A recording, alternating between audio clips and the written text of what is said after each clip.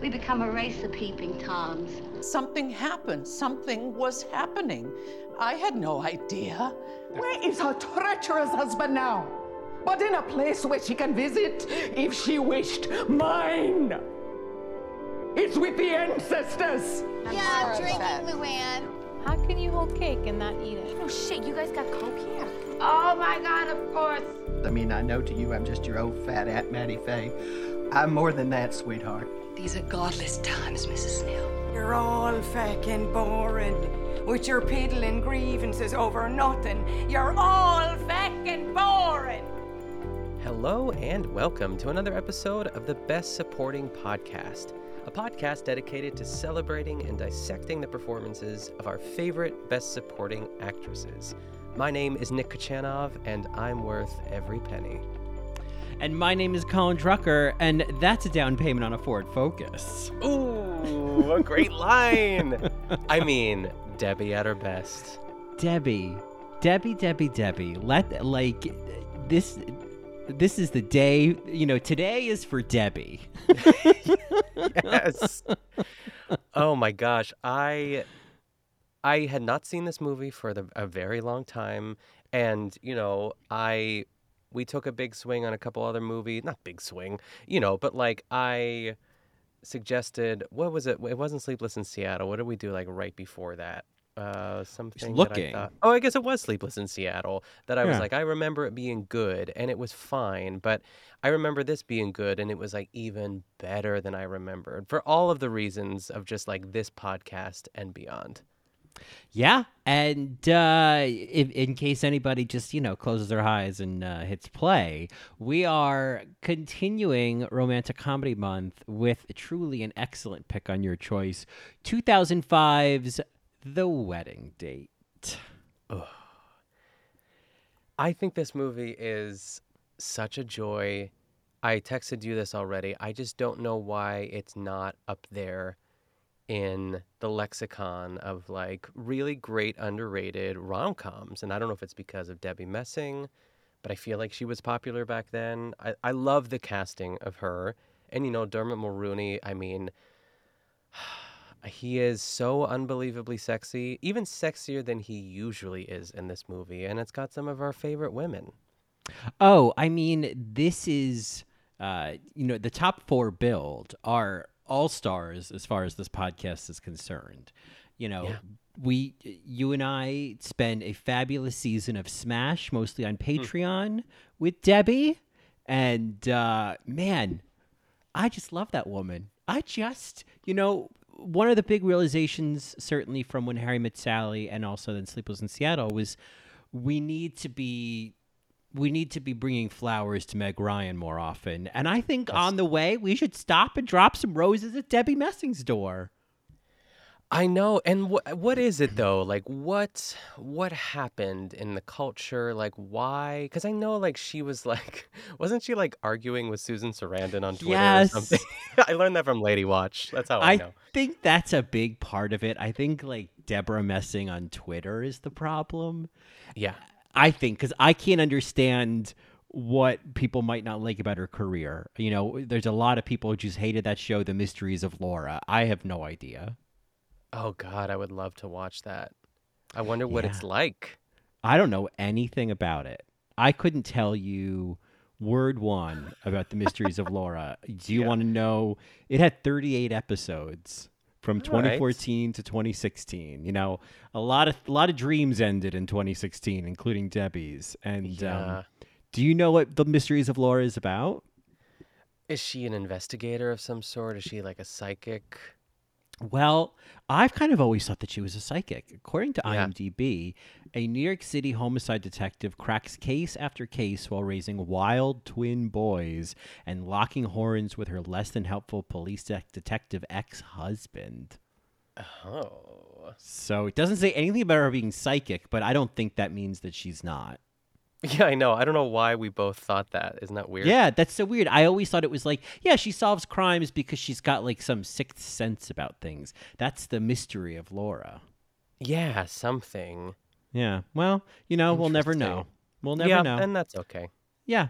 But indeed, you know, where we know her from, of course, is Smash, as I mentioned before. And alongside her in Smash, alum of the podcast from the talented Mr. Ripley, Jack Davenport is here. Oh, my God, yes. As just the sweetest little goose.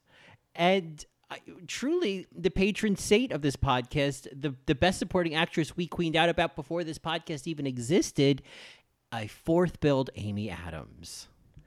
Isn't it wild to think that Amy Adams was just kind of coasting along, like guest starring on The Office? I think that's one of my favorite like guest spots because she truly, like, she's Amy Adams now. And like, I think this is like the rise of her, and like she's great in this, but she's also playing that Amy Adams role, you know? I mean, it's, you know, I feel like there are any number of wedding movies where there's the character of the sister or the friend or the ditzy bride getting married. I kind of feel like that's, I don't know, even, you know, we've done so many movies about people getting married, you know, Rachel getting married. We've done Monsoon Wedding. My Best Friend's Wedding. My Best Friend's Wedding. I feel like you could compare Amy and Cammie D in My Best Friend's Wedding. My Big Fat Greek Wedding. My Big Fat Greek Wedding. Crazy Rich Asians has a wedding. Yeah. So we're no stranger to matrimony. I know. For the record. But I think that Amy Adams brings, she brings her A game, her Amy Adams A game to what is a very familiar role in romantic comedies. I was so glad, and I guess this is a nod to the writing in the movie too, but I'm glad that she got to be more than just the sort of annoying sister, you know what I mean, that like is marrying. It's and a more poorly written screenplay, like she would be marrying Jack Davenport and he would be like super rich or something like that, and she would like rub it in Kat's face, that's Deborah Messing's character for everyone, and just like not have a lot of substance. But you're right. I see why they would have cast her in this, because she can do both. Yeah, and I feel like she in this role, I certainly am getting many shades of Ashley from Junebug. You know, use your head. And I'm getting, it's basically like Ashley meets Leslie Miller from Drop Dead Gorgeous. I'm getting a lot of that performance too. I can see that. Yeah, it's like she kind of has to shed that skin a little bit, you know? And I don't know what came after this movie, but, you know, in my mind, it was like maybe Enchanted was like somewhere in there as well, and she's still, but like that kind of show that she's like, she can sing and be super charming, and then it's just like smash cut to Doubt in my head. Oh yeah, I don't know why. Yeah, you know, just there's obviously more in there. Cradling Meryl on a bench in the snow. Yeah. Well, let me tell you something that I don't know if we've already talked about, but I checked with my friend ChatGPT, and according to ChatGPT, she did appear in an episode of Jag. No Amy way. Adams. I'm here. Let me tell you something. I am right here on Amy Adams IMDb, and I am not seeing jack about Jag. So she was in one episode of The West Wing, which you probably saw because you're a big West Wing head. But no, I'll never live it down. You're never gonna live it down. But no, she has never been in Jag, and I think this is proof that ChatGPT is not worth its weight in pennies. But ChatGPT is a jag off. That's what I'll tell you. That's a jag off. That's a jag off right there. Yins a jag offs. Yes. So here's the deal: the wedding date came out the same year as Junebug. No way. And then I think this was around the same time that she showed up on The Office, and so like all of that happened like 2005. And then she was in Talladega Nights, The Ballad of Ricky Bobby in 2006. Yeah. And then I feel like she was in a few Treatings. And then in 2007, she was in Enchanted. And I think that's when shit blew up. That's so interesting because I feel like there was an interview that not as in you and I watched together, but like that I watched or something where she got cast in Catch Me If You Can. And she was like, oh my God, this is it. This is like the big movie. And I've never seen that movie, actually, so I can't really speak. But it was like a smaller role, and she didn't expect that like Junebug was going to be like her first Oscar nomination, which I love. Yeah, Catch Me If You Can. It was in 2002, and so it was like, unless those 5 episodes of Dr. Vegas she was in 2004 were going to amount to anything, yeah, it was really all riding on Junebug. Love that. Use your head. How could I have met her? Use your head. Oh, you know what? Because lest we forget, way back in 1999, she was in Drop Dead Gorgeous, truly a phenomenal debut. And she'd also appeared. Have you ever heard of the movie Psycho Beach Party? No. Sounds terrifying and campy at the same time. It's all like very campy, like drag queens and like very like over the top. Pretending to be like a 50s, horror movie. Anyway, apparently she was in that as well. And that's the end of that story. So you're welcome. What a star. Yeah. But anyway, all this talk of Amy Adams, yes, early on in her career, she appeared in The Wedding Date. What is The Wedding Date about? I hope you are about to tell us. Oh, okay. She volleys it back over the net. I mean, my explanations are always 4 minutes long, and we never get anywhere. But maybe I'm going to challenge myself. I'm like, start the clock. Right? I mean, this is a short movie. It is. I would say Unlucky in Love, Kat, our heroine, played by Deborah Messing, is going to her sister, and Amy's character is actually named Amy. Amy's wedding, who she's engaged to Jack Davenport. Is it hot in here, Jack Davenport? And she decides, because everyone is, going to ask her, why aren't you married yet? To avoid those questions, she hires an escort, played by the ever-handsome and sexy Dermot Mulroney, as Nick Mercer. And spoiler alert, they kind of just fall in love with each other. But there's some more nuance. There's some more like subplots going on, some cheating going on that people didn't know about, because Kat's ex is Edward's best man. So, we find out a couple things at the end that are pretty shocking. And I just think it's a perfect rom-com. I think she's a great comedic actress. I think she's a great physical comedic actress. This is Debbie we're talking about. And, Holland Taylor's in there too. A lot of great women. How about that? You know what? There you go. I think and Holland Taylor is in there too. There's a little bow on it. Stop the clock. Yeah. 2 minutes. Yeah. And we're out. Well, yeah. So, and that is, one of the key things is that Jeffrey, her ex, is one of the motivators for her hiring Nick, because it's like, I want to show up with this hot guy on my arm and, make him miss me. And, I have to say, so there's a couple things. One, this is, I think I read in the trivia, and that it doesn't quite check out, but it seems to think that without the credits, the movie is 78 minutes long, which means the credits are very long. But whoa, it is. But certainly, the moment the movie starts, you're under the 90-minute mark. Like, you're already halfway home by the time the movie gets, by the time the cores start playing. Love the cores. In the opening credits, I love the cores. I may have tipped the orchestra to play us off with a little bit of the cores. Yeah. So, you better take a deep breath, because what we're not going to get played off with is all of the Bublé in this movie. Oh my gosh, yes. It's such an era of Michael Bublé. I Want to Go Home, that song. But I loved it. I just loved it. I loved everything about this, because this is 2005, right? Yeah, 2005. All right, 2005. I was a freshman in college. I think, sophomore. This was Bublé's era. I can't take it away from him. But there is, for it being a fairly short movie, it starts immediately and doesn't give us 10 minutes in the life of Kat in New York. And there's a lot of backstory to fill us in on. And I have to say, I think this movie did an exceptional job of finding creative ways to squeeze all of the exposition in ways that made sense.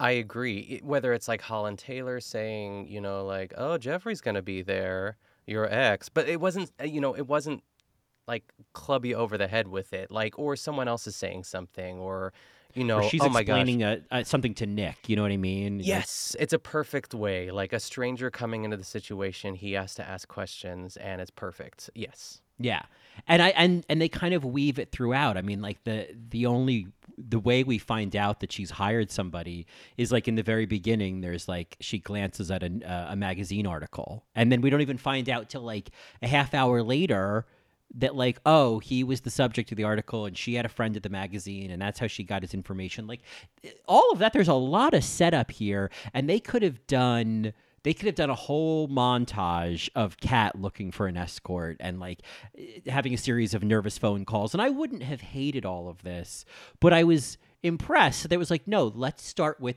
the morning she's going to the airport to go to England for her sister's wedding. Yep. I love that too. Like we could have, would have made room for another BSA, like at her job or something, like a Deborah Jo Rupp character or something, Oh my God. Yeah. But alas, we're off. She's off to the UK. Yeah. Some part of the UK for this wedding. Well, and it's funny, and this is like this. I think a lot of movies have been filmed here, but I had noticed that particularly when they're at the chapel and kind of the little town that they're in towards the end of the movie, I was like, oh, this looks really familiar. It reminds me of this like 1960s like cheapo little British sci-fi horror movie called The Earth Dies Screaming. And sure enough, that's the exact same town. And so I was like, what a weird coincidence. And I'm sure there's lots of other movies, but just the idea of like, oh, the location of the wedding day, I know that from The Earth Dies Screaming. Like it made things feel... Who needs ChatGPT? Yeah, who needs ChatGPT? It thinks Amy Adams was in Jag, for God's sake. Oh my goodness. That's great though. That's so cool that you could like pull that out of your head. I know, useless, absolutely useless information, but I've got it. So, so all of that. But indeed, she flies with Nick first class. They have those. I was imagining they were going to be like, the typical. He's in the middle seat, she's in the window seat, and there's a lot of like awkward, like that typical shot of people in an airplane. But instead, they're like sort of catty corner next to each other in single seats. Yeah, it was interesting. And does she work for the airline? Or yes. what was going on there? And which I also loved. She's like, I fly often. And I just love the introduction of him. Like 3B. Hello, 3B. It's in the trailer.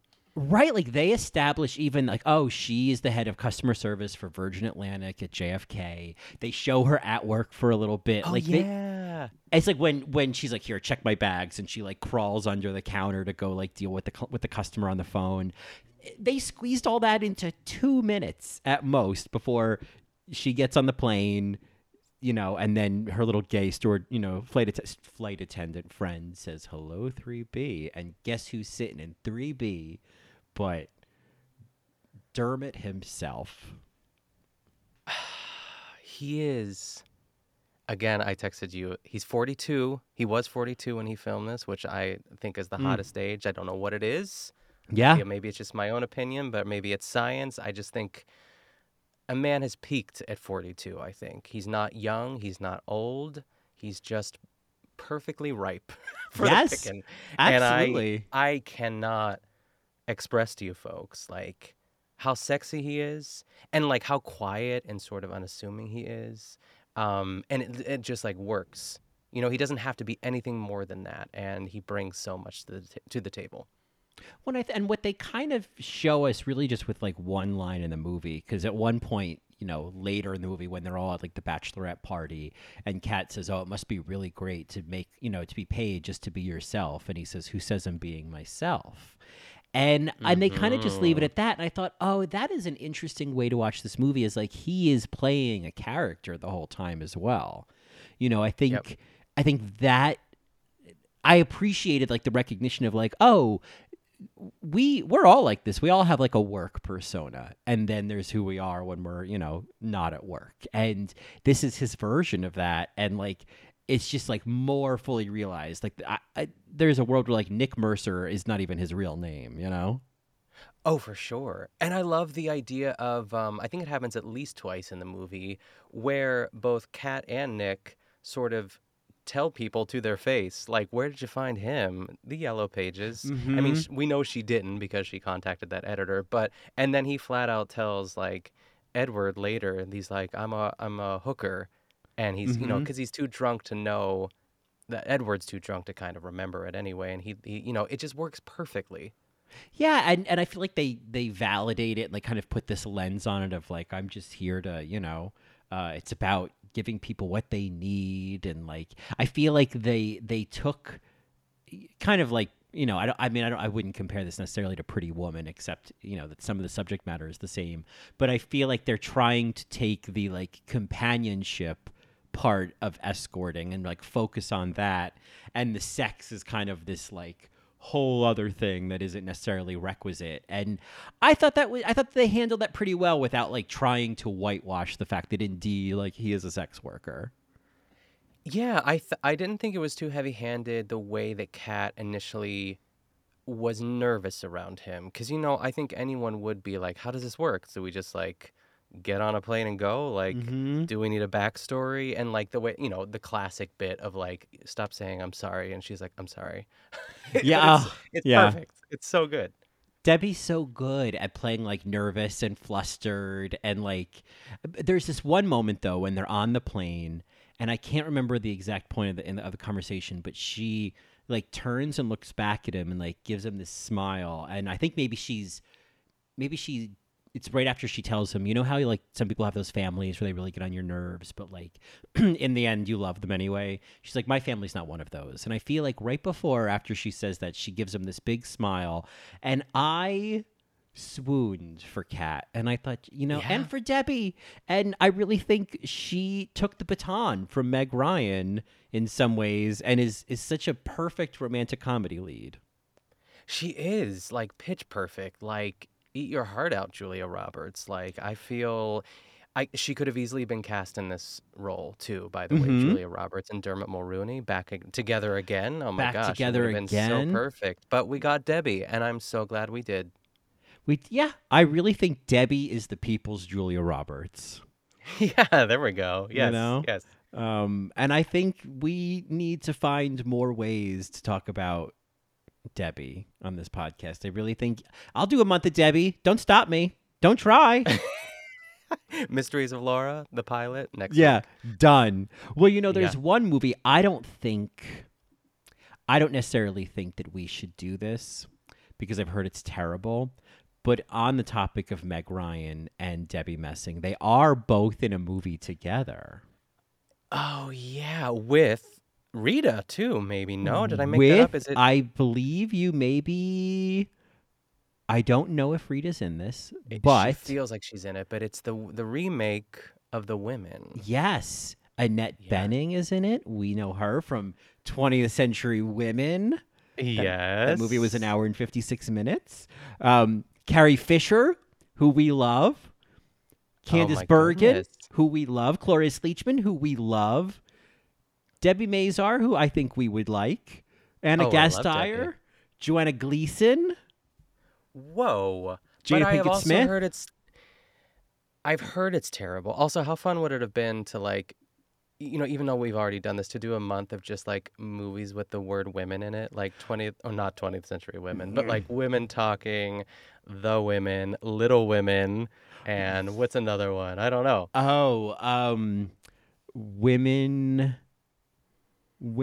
Oh well, there's Woman on the Verge of a Nervous Breakdown, but we already did that. Sure, And that was yeah, Woman. Yeah.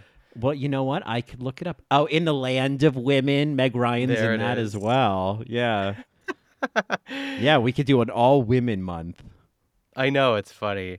What Women Want with there Mel it and is. Helen. You love her. And we love Helen. Yeah. All right. So anyway, there is The Women, and the original The Women from like the 30s is supposed to be very good, but it's also like, I don't know. I'm not dying to do The Women on this podcast. Let me be honest with you. Yeah, I think I did The Women on the No Good, Very Bad Gay, actually, and it was fine. Mm-hmm. I didn't swoon nor, you know, stick my nose up at it. I was like, okay, I don't know if I got it, so it would be interesting. But that list of women is pretty amazing. So we'll stew on that. We'll mull it over. Well, it could be fun to also consider doing like a month of like movies that bombed, like a month of just like absolute disasters, you know? And so I think I think it's fair to say that the women bombed. I do remember that. Apparently it had, it far surpassed its budget. So, you know, that's Okay. You know, according to, you know, bombed according to who. But anyway, just something to consider, a movie that is full of women that we love, but is apparently a bag of garbage. So, Ooh, that would be fun. The first thing that came to my mind is the remake of Steel Magnolias with like Queen Latifah, and I feel like Alfre Woodard is in it too, but I heard it's terrible, but some great women. Yeah. That's an interesting idea of like a month of remakes. Oh yeah, I guess that's what we are getting at. That's here. kind of what we're getting at. Yeah. All right. All right. Okay. Yeah. I mean, we did Suspiria, and I do want to just acknowledge how proud I am of us that we did Suspiria. Yeah. Oh my gosh, Suspiria was great. Yeah. Also a remake. So, Yep. anyway, lots of ideas, lots of thoughts. Folks, let us know, what is a remake full of best supporting ladies that you want us to talk about? Yeah. Good Or or what is bad, it- I guess. Yeah. What is an awful movie that you want us that's full of ladies that you want us to talk about? Yes. We're open. So, anyway, the wedding date. I also want to acknowledge, because while we have best supporting Amy, literally as Amy, we then get kind of like assistant to the BSA cousin TJ, played by Sarah Parrish. I love her. She is also in The Holiday as Right. well too, and basically playing the same character. She's a very, if they were to do like a remake of Ab Fab, she would be Patsy, you know? Yes, I could see that. And I saw on IMDb that she was in The Holiday, and I was like, dollars to donuts. She's doing the exact same thing in that movie. Yep, she's Kate Winslet's like coworker, and she's great. Like she's fabulous in this too. Like my favorite line that she says is after like the like the girls' night out. She's like, "Ladies, that was a top night, and she just like runs off into the Yeah. sunset. It was so funny. I love when she sees Nick for the first time and she goes, "Oh God, I think I've just come." I know, I love it. It's Which a is great my line. that British accent made her sound like my left foot over there, but you know. Oh, Christy. Oh, Christy, I've just come. I need a chair for you, Christy. There it is. Your Irish is better than your UK. That's yeah. hard. Go figure, right? Go Yeah. figure. Yeah. Yes. Oh my gosh. But you're right.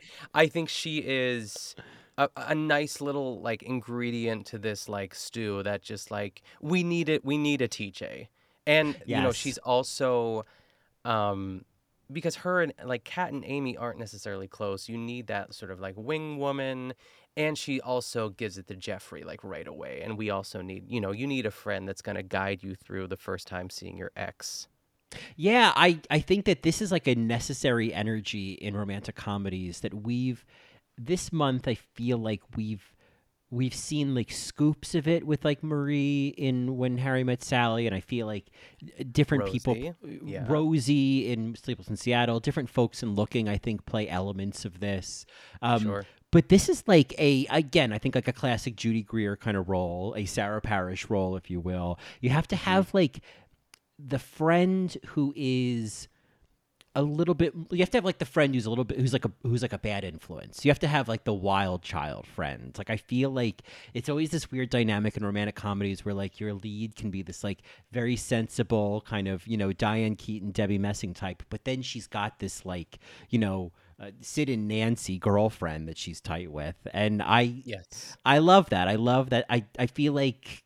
Yes, whenever that character shows up, I'm like, oh, good. Oh, you're here. Yeah, and I don't know what you call that, because it's not an assistant. It is in a way like an assistant to the BSA, like you were saying, but it's elevated and specific. So maybe, you know, we'll just remember, you know, she's a TJ. She's a TJ. Yeah. She's a best supporting troublemaker. Yeah. Yeah, exactly. You know, and because I feel like, you know, it's funny. I feel like on IMDb, you know, the sort of I feel like this could be a sign of mental illness, but I'm always very fascinated by the billing of people in cast lists and like where people fall. And so I feel like IMDb, it's like the top two are Dermot and Debbie, obviously. And I'm almost thinking of it as like bows during a play at the end. Yes. So it's like if you go like in, it would be like first there'd be like all of the little extras, and then there'd be like Kat's parents, Holland Taylor and her father, Victor, played by Peter Egan, they would bow. And then TJ and Jeffrey would bow. And then Jack and Amy would bow. And then Dermot would, do a little bow, but then he would, make the space for Debbie to have the final bow, obviously. Of course, yes. TJ might have like a fake cigarette on stage, She'll do burn some Jeffrey. She'll do some funny little thing, and Jeffrey and TJ, they'll be the bows where it's like, just have fun with it. You guys just have fun with it.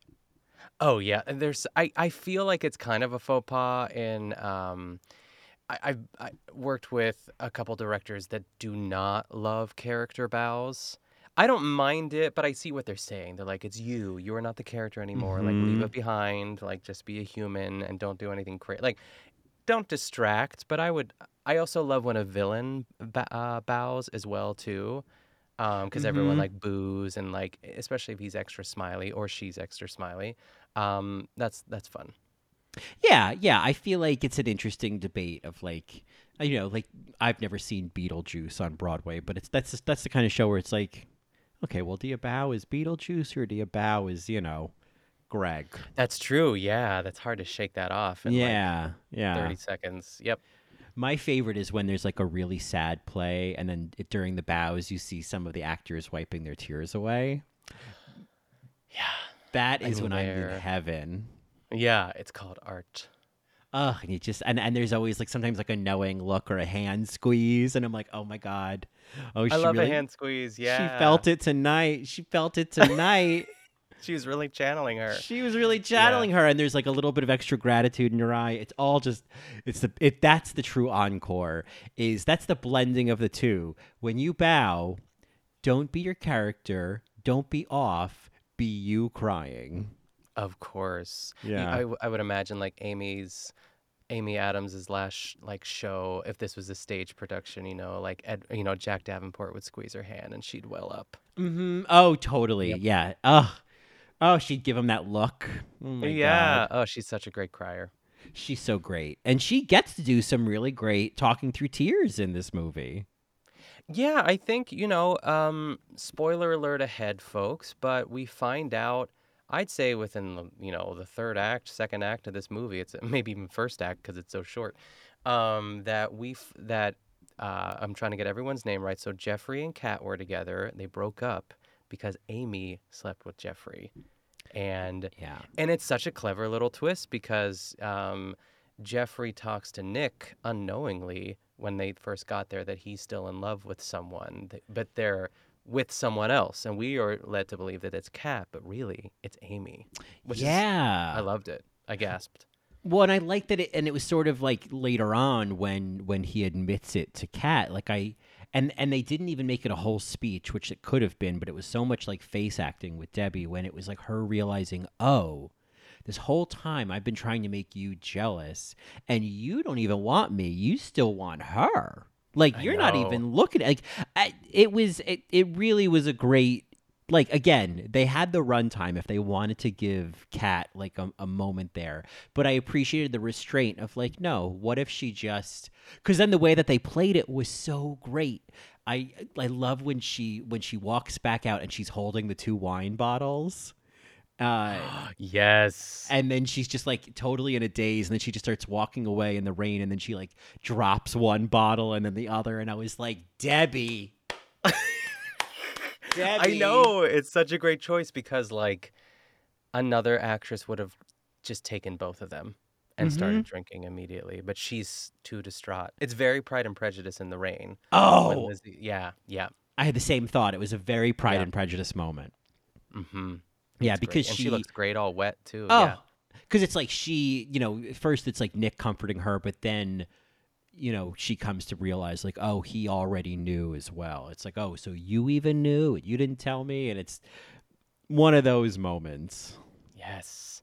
And you always have to have it in the rom-com equation, you know? Everything has to go terrible. Oh yeah, it creates that wonderful tension of like, oh my God, go back to the church. I know. And I don't know. I mean, I'll tell you what. I don't know how they did it, but it wraps up so beautifully too. And I know I'm jumping to the end, but not jumping at the end too, I guess. It's the way that Nick is able to talk to Edward and sort of just like basically say like, yeah, he's like, your friend fucked up, but you have to decide if you're still willing to, I guess, pick up those pieces and work through it, you know, rather quickly, because you got a wedding and like a whole bunch of people waiting for you, but you can deal with this if you love her enough. And, you know, clearly she loves you. Well, and you know, Edward is very different from how we saw him on Smash, and much more similar to how we saw him in The Talented Mr. Ripley. Oh, yeah. Where he was, I mean, truly one of my favorite supporting characters we've talked about this year is Jack Davenport. And so many of the people in The Talented Mr. Ripley. That movie, I think we peaked. I think that's the best movie we'll ever talk about. It was so good, yeah. It was so good. It was so fucking good. Celia Weston was in it. But he is such a goosey goose in this. He's such a little sweetie dotty. And so I think they like, even though it is very much, you know, he's basically persuaded by a lifetime of makeup sex, which is just depressing. And he goes running back to Amy. I thought, well, that's Edward for you. He's a goosey goose. So I don't mind it. Yeah, he's kind of, to borrow a line from Derek Wills when he says, "Are you daft?" Yes. He's like he's a little daft. A little daft. Mm-hmm. He's a little daft. Yeah, but you know, I think he loves Amy. I think Amy knows that she did the wrong thing.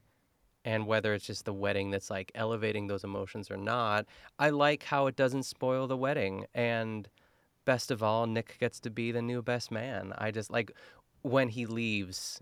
I'm jumping to the ending, but we could go back. I don't know why. I don't know how I got here. That's like, all what do right. I do? Yeah. But it's lovely because you think he's leaving, but he's like, I gotta go. I'm the best man now, and she just like starts to smile. I was like smiling right along with Debbie. Yeah. I mean, well, because the other nuance of all this, which I also thought was really smart, was the movie is mostly about him falling in love with her, not her falling in love with him. And I think that was it. You know, it's the kind of thing where it's like you go for the ride. Like the moment of him like realizing he's in love with her, it's like this guy. I mean, he's a professional, and like I just feel like.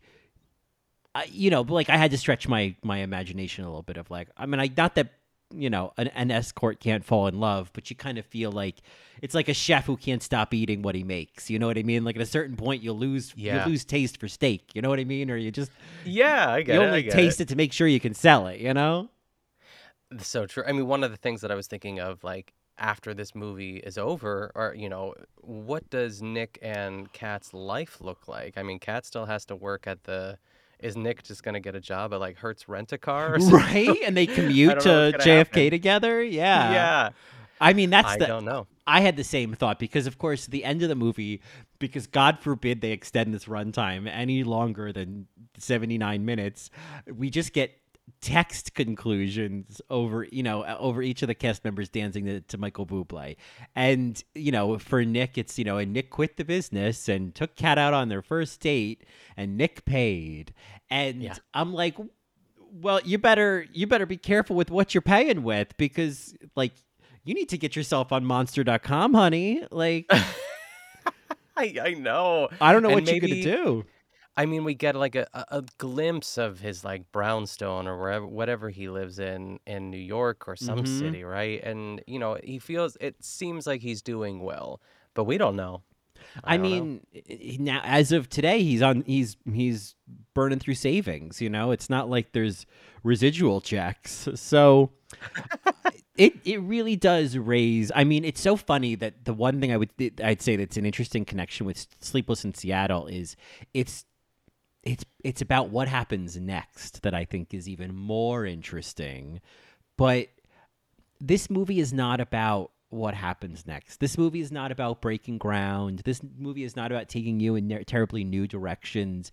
This is about familiarity. This is about comforts. This is about like watching a movie on an airplane, or you know what I mean, or like this is like in 2005, like going to Applebee's and then go and see The Wedding Date. You know what I mean? Like this is low stakes. This is low stakes. Yeah, oh my God, it's such an airplane movie. Yeah. I think there are two moments in the movie here that we have to talk about with Nick that just seal the deal of just like his sexiness, but also like what kind of like so I'll just stop describing them and talk about them. But the first is when he brought her coffee, stale crackers, an egg and cheese breakfast Sammy, and a Bloody Mary. Like, I didn't know what you wanted, so I brought you everything. And he gives it to her in bed. I couldn't deal with it. I just thought it was too perfect. Oh, I mean, that's my love language. You know, acts of service, you know, yeah, in the form of food. Are you kidding me? Yes, I know. Surprising. Oh my gosh. I just thought it was so perfect. And it's in the point of the movie where you don't know if he's like, you know, he's starting to kind of fall for her a bit, but it's also like, I'm sure this is part of the Nick Mercer package. You know what I mean? Like, what's he got to do? He's like, I might as well just wake up and get her stuff. Like, but it feels genuine. Well, and that's an interesting lens as well with this movie, is like, at what points is he doing the Nick Mercer package, and at what points is this like the real Ernest, you know, whatever his name is in real life. And, yeah. Well, and there's even, you know, it's like when they first get to the house, and I know you had another moment you wanted to talk about, and I don't know. No, go for it. Yeah. But, you know, it's like when they first get to the house, and then like he's just like getting undressed in front of her and taking a shower, and he's like, yeah, it just comes with the package, feel free to look. And there was this part of me that felt like, listen, I'm gonna look, you know, I'm gonna look. You know, you don't have to tell me twice. Sometimes I only need to be told twice, Susie Bannion. I only need to be told once. But yes, she clearly didn't want to look. And there was this part of me that was kind of like, I feel like if I were Nick, a professional escort, I'd be like, oh, am I making you uncomfortable? Sorry, let me not undress in front of you. And I'm not trying to be a prude, because again, I would look. But it was like the one moment where I was like, is this part of the Nick Mercer package where he like makes you look at his penis? That's true. It is.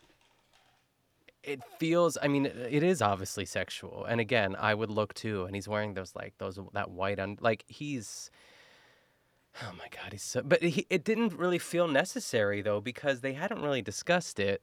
I think it was just something he just threw in there. You know what I mean? But I would have loved that. Yeah, no, when he needed his shampoo, it was like, I can't get that little bottle of Head and Shoulders over to you fast enough, honey. I mean, some of Debbie's best moments. You know, he's like, Can you hand me that shampoo? Got it. You know, and that's sort of like, I don't know, when I guess she sees his, like, when I think he turns around when he's naked or something, and she says, that seems like a broad generalization, that sort of thing. That just, she nails it. Even the little moment of her trying to hand him the shampoo on either side of the curtain, and they kept. Oh yeah, she's so good at that stuff. I mean, like, it makes me want to rewatch Will and Grace, because especially that moment you're talking about where she goes, generalization, like that's such a Grace Adler moment. Yes, and I think it just makes me want to revisit in all of the ways, literally, mentally, emotionally, Will and Grace. Because I just, for some reason, it feels to me like, you know who of the four of them isn't getting enough recognition? Grace. It's Grace. And I think she was also the last of them to get her Emmy Award, too. She only got one. Yeah. I know that, I feel like Megan Mullally got 2. Sean Hayes, I think, got 2. I don't know if Eric McCormack only got 1, but you're right. There's always, she's like, she is not the Charlotte York of Will and Grace, but she kind of is. Yeah. And I hate that, because they're all great. They're all great. And listen, I'm going to rewatch it, so I could be wrong about this. There is a part of me that's like, yeah, Karen Walker's funny, but it's kind of like Karen Walker walked so that Moira Rose Impressions at Brunch could run. Yeah.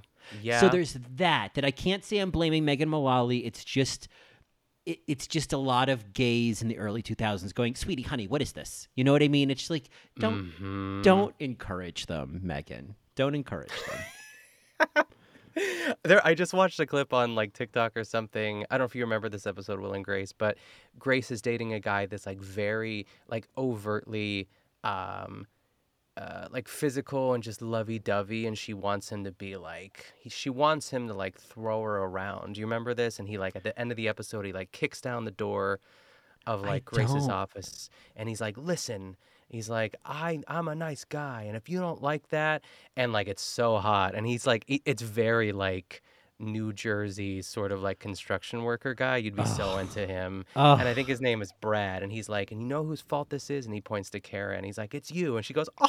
And it's really good. But then at the very end, he gives her this sort of ultimatum, and then like Grace is just standing there, and Karen's like, oh, Brad. And Grace does this thing, and I don't know what it's almost like a Grace roar. Like when she yells, it's really funny. She's like, back off, lady. And then she like runs into his arms. It's so funny. Okay. I'm gonna rewatch some Will and Grace. This makes me feel I think very that's excited. a great idea. And I think we've talked about this before, like different dynamics of like comedies together, but I love a Jack and Grace scene. I think they are like an underestimated duo because they get themselves into some antics, and I stand by that. Oh, that'll be fun. Oh, and maybe I can find a Bobby Cannavale episode. I love him. Oh, there's so many. Oh God, I love this. I think and we should do some episodes. Like right? I think we can find some out. Yeah, there's some great dramatic episodes too. Oh, yeah. I think we need to find a great dramatic Will and Grace episode where they have that big fight. Yeah, we need to do the episode where they have that big fight. Yeah. Oh, that's another month we could do of like very special episodes. Because the bottle episode month. Yeah. Yep. Because there's an episode of the reboot of One Day at a Time with Rita. And there is an episode where her character's in the hospital, and then you assigned me that too. Yes, and her Justine daughter Machado has that incredible monologue. I could do a whole episode on that. And then we could do the goiter episode of Home Improvement. Yeah. Oh God, I remember watching that, and I was like, this is so serious. Yeah. And like we all sat around. Ugh. Oh my God. Yeah, we should do some very special episodes where we get to really see some. I mean, the Golden Girls, I'll tell you, has got some. Oh, the chock full. Yeah. Yeah. When Rose gets her HIV test, that one's full of gold. Yeah. Oh, I don't think I've even seen it. I've not seen that one. That's a great episode. Yeah, Blanche has a great moment in that. So, but anyway, all of that to say, that's the future, and this is the now, and the wedding date. There's a couple of things I want to just mention that I loved about this. One, I don't know if I love this, but I feel like we saw this in Sleepless in Seattle. We may have seen it in this movie. I remember seeing it in Home Alone 2, Lost in New York, but you cannot have somebody arriving in New York without an aerial shot over the Queensboro Bridge of their taxi driving into Manhattan. You just can't. It's a requirement. Yep. It has to happen. You also can't have a movie from the 90s or the 2000s that doesn't have the song Boogie Shoes on the soundtrack. Oh my God. It's just like one big Toyota commercial. I know. A Ford Focus commercial. It's down payment on a Ford Focus commercial. I just thought of this. I don't know if you remember it, but it was after like the hen's night, the girls' night, and it's right before she goes to the ATM. This is Kat, and she's getting out of the limo, and she gets stuck with that seatbelt. Did you remember that? No. It's like the tiniest moment. It is so funny. it's like Kat gets out, but she like somehow loops her in it. But like it's around like her midsection, like her torso, and she like just tries to get out, and she's just like limbs. It is so fucking funny. I was like, God damn it, Deborah Messing, she's done it. She's done it. And I gotta say, like, we really feasted like kings. We got to see like Amy and Debbie hanging out the sunroof of a limo, just being drunk and like. One of my favorite parts. I'm like, these two women. Yeah. They were like those like, what are they called? Like those inflatable things outside a car dealership. Yep. You know what I mean? Yeah. Just like flapping in the wind.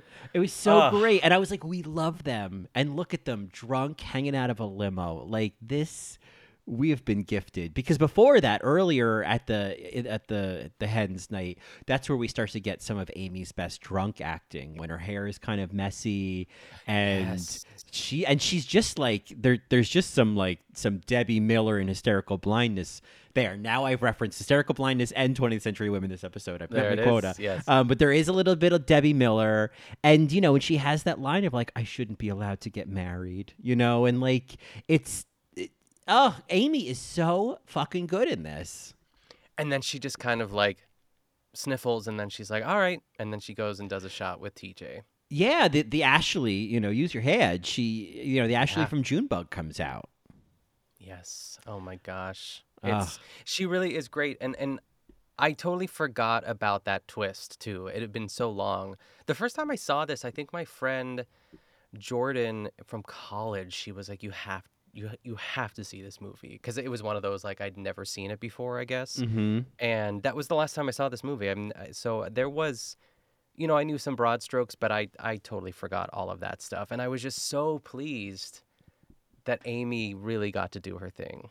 She did. And with, Ms. Messing, who we love, because they get those scenes. And then there's the confrontation scene later when when Debbie's like, don't worry, tomorrow at your wedding, I'll smile and act like everything's fine, but I'm not going to pretend it's all right, right now. And then there's this great close up of Kat, and I'm just like,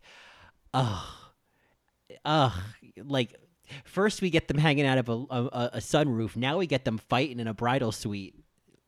It's so perfect. It's just like, and they're stepsisters? Yes. Okay. She's Victor's daughter. Because I think at one point Amy's like, I know you're my stepsister, but I whole love you, or something like that. Yeah. Or you're only my half sister. Yeah. Yes. I will say too, Victor, played by Peter Egan, I just thought he was so lovely and like a really great stepdad energy in this movie. And I don't know how else to describe it, but I really enjoyed his scenes with her. I feel like the very sort of calm, understanding dad character, I feel like is a staple of those Hallmark romance movies. Like, he's like the nice, understanding dad in the Christmas Hallmark movie that, like, come on, why don't we chop some wood? And, what are you doing, Mr. Miller? Oh, I was just going through these decorations. What's on your mind, sweetheart? Yep. Like, sitting on a stoop. Yep. Mm-hmm. Yeah. I feel like I have seen this like calm, understanding dad character. I think in another world, like Tracy Letts would be great in a role like this. Queen Tracy. Queen Tracy. Yeah, and this is not to say, I know we have only said her name maybe once or twice, but Holland Taylor is in this movie playing a great Holland Taylor type role. She plays Bunny, and I feel like Bunny is the equivalent of a Karen. You know what I mean? And like the 80 and up, or maybe like 70 and up bracket, because I immediately think of Sex and the City. But I thought she was great, and I thought she was absolutely vile in her toast, but otherwise, like, pretty likable and charming. Yeah, I mean, this is like a classic Holland Taylor role. I feel like if Holland, if she and Sarah are on vacation or whatever, like Christine Baranski could fill in for this role, like no problem. And then if Christine Baranski's not available, you get Wendy Malick, obviously. Of course, of course. But Holland Taylor, I feel like the moment I see her in the cast and I see their name is Bunny, I'm like, oh, okay. I know how you're going to be. I'm on board. Yeah, I'm on board. I know exactly what you're going to do. And your first scene, you're going to have a martini in your hand. Like, I know exactly what I'm signing up for with a, eighth build Holland Taylor. Yeah, I think it's everything she needed to be. And I know we had high hopes for Aunt B, played by Helen Lindsay. She had a typical Aunt B type of scene at the very beginning. I think she's the first woman really to bump into Kat and Nick, and she kind of goes like, "Oh boy," and that's it. It's fine. One scene, and I don't know if she's supposed to be like Bunny's sister, because I feel like Aunt B looks like if you locked Holland Taylor in the dryer. So like, oh yeah, yes, that's true. Yeah, she definitely looked like she had been on 20 Minutes of Tumble Dry. But one scene. She's literally in the movie for 90 seconds. Yep. I mean, more of the chorus. Yeah. More of the. I think we got the whole song. Really, I was jamming to that song. I was like, oh yeah. Oh, it was so perfect. That song, there's beats of that song, and I can't quite explain it, but there's a world where you could mash up Breathless and That Don't Impress Me Much. They both do some similar things in the middle. There was something that it reminded me of too, and of course I will never remember it, but it does sound like a Frankenstein type of song, where but in itself too is a really great song. Like I feel like that was the montage song at the beginning too, like Queensboro Bridge. Oh yeah. Oh, I mean, as soon as that's one of those songs. Like the first note, I'm like, yes. And then it's oh, it's so good. Oh, yeah, I know. And it's just like, I feel like I'm watching the opening of Family Matters. I'm like, oh, I'm settling in for a number here. Yeah, it sounds like honestly, it'd be a great like wedding dance song. Like I would freak out if that one came on. Absolutely. Absolutely. Well, Keon, if you're listening, all he needs is a ring and a DJ. Yes, leave me breathless. But I think I'm looking through my notes. I feel like, what? The other thing I want to say about this movie is that I realize why now. I think for a very long time I put The Wedding Date and the movie Leap Year in the same shoebox. Easily, yep, another Amy Adams classic. I know my friend Nikki from high school really loves that movie. She named, because I think the guy's name, the lead in that, his name in the movie is Declan, and she named her oldest son Declan because of that movie. She loves it. Oh, but yeah, similar vibes. That was one of the I was almost a Declan. Instead, I'm a Colin. No way. Yeah, I could have been a Declan. Yeah. Very Irish. Very Irish, yeah. And that's the thing. You're so good at that dialect, God. That's why, Christy with the tiny, tiny potatoes. And your left foot. No, now I'm done. You're all feckin' boring. You're all feckin' boring. Oh, man. I am so far from the Emerald Island right now. But that is, so, yes, Leap Year is from 2010 and is set in Dublin and stars Amy Adams. And The Wedding Date is from 2005 and co-stars Amy Adams and is set in England. And so, obviously, same difference. They're the same movie, yeah. Yeah. And then the only other thing I wanted to just mention, we had kind of talked about, wedding-themed movies. And again, we've done a ton of wedding-themed movies. We love wedding movies on this podcast. And you know what I remember loving that I think could be a lot of fun to talk about on this podcast? Have you ever seen the movie with Sandra Bullock called The Proposal? No. Oh. With Betty White. With Betty White. And Ryan Reynolds, adorable in this. Ryan, forget those Mint Mobile commercials. He's so cute back in whenever that movie came out. And Mary Steenburgen, who you love. Oh, God. Best Supporting Actress winner, Mary Steenburgen. I know. Figure. She's a bunny. Even though I know she's great in real life. We've talked about it before, too. I immediately think of her on 30 Rock, and I want to vomit. I don't know. Oh, I know. That's where I go. That's where I go. She has a surprisingly good episode of What's the Tea? Oh. It's surprisingly good. Yeah. So, but yeah, no, listen, she's no Andie MacDowell, so let's just, keep it in perspective. Sure. At least she's not Andie MacDowell, I don't know. I might take Andy. No. Go get. you gon' get. Someone hasn't seen Multiplicity. Oh my gosh, I was obsessed with that movie when my brother and I like rented it like every weekend, and I can't remember anything about it. And of course, it does not hold up because one of the twins is supposed to be like, disabled in some way. But as kids, we thought it was like such a funny movie. Oh, I forgot about that detail that like one of his multiplicities is like, I think it's like the fourth one or something. Yeah. Oh, is he like mentally? Yeah, it's something we're led to believe that, I guess, too. It's like just kind of has like a little bit of a lisp, but Andy. Anyway. Yeah, Andy's the real problem in that movie. Yeah. Yeah, she's the worst. Marco is laying on my soundboard, so if you don't hear me, let me know. All right. Anyway, did you have any other, does anyone have, what's that thing they say to the audiences in a wedding? Does anyone have any objections before? Oh, yeah, yes. I marry Speak these now two? or forever hold your peace. Yes. So, speak now or forever hold your peace on the wedding date. It's funny because like we're coming up on an hour here. I thought we would, when I watched this, I was like, oh my God, I have so many things to say. But I think we were just like this movie. We were so excited to talk about it. We covered everything. And I feel pretty good. I mean, I would just say that Deborah Messing, we need to find something for her. We need to bring her back into the culture. Yeah. Honestly, same with Amy. It's been a minute since I don't know. She's kind of floating around for me. And of course she's still working, but I need something for her.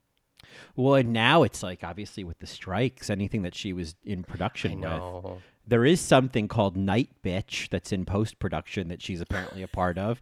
Do you know anything about Night Bitch? No, it reminds me of Bitch Hunter on 30 Rock. I know. With Will Ferrell. Yeah. Oh, apparently Mary Holland is in it, so we love that. I love Mary. Here's yes, the description. Okay. It's a comedy fantasy horror. Oh, my goodness. And it was written and directed by Marielle Heller. Wasn't she the one from The Queen's Gambit that everybody loved? Yes. Yeah. And you didn't love her. And I didn't. And I didn't. I know. I felt very left out on that wave. But Night Bitch is an artist who pauses her career to be a stay-at-home mom, seeks a new chapter in her life, and encounters just that when her nightly routine takes a surreal turn and her maternal instincts begin to manifest in canine form. She turns into a dog, a Night Bitch.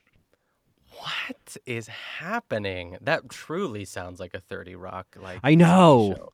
I know. Oh my God. So who knows? Who knows what'll happen? But that's what Amy's got going on. All right. Well, we still love her, obviously. We still love her. She's no Andie MacDowell. The last thing I want to say is just, another special mention to Best Supporting TJ. I thought she was so funny in that dance class dancing by herself.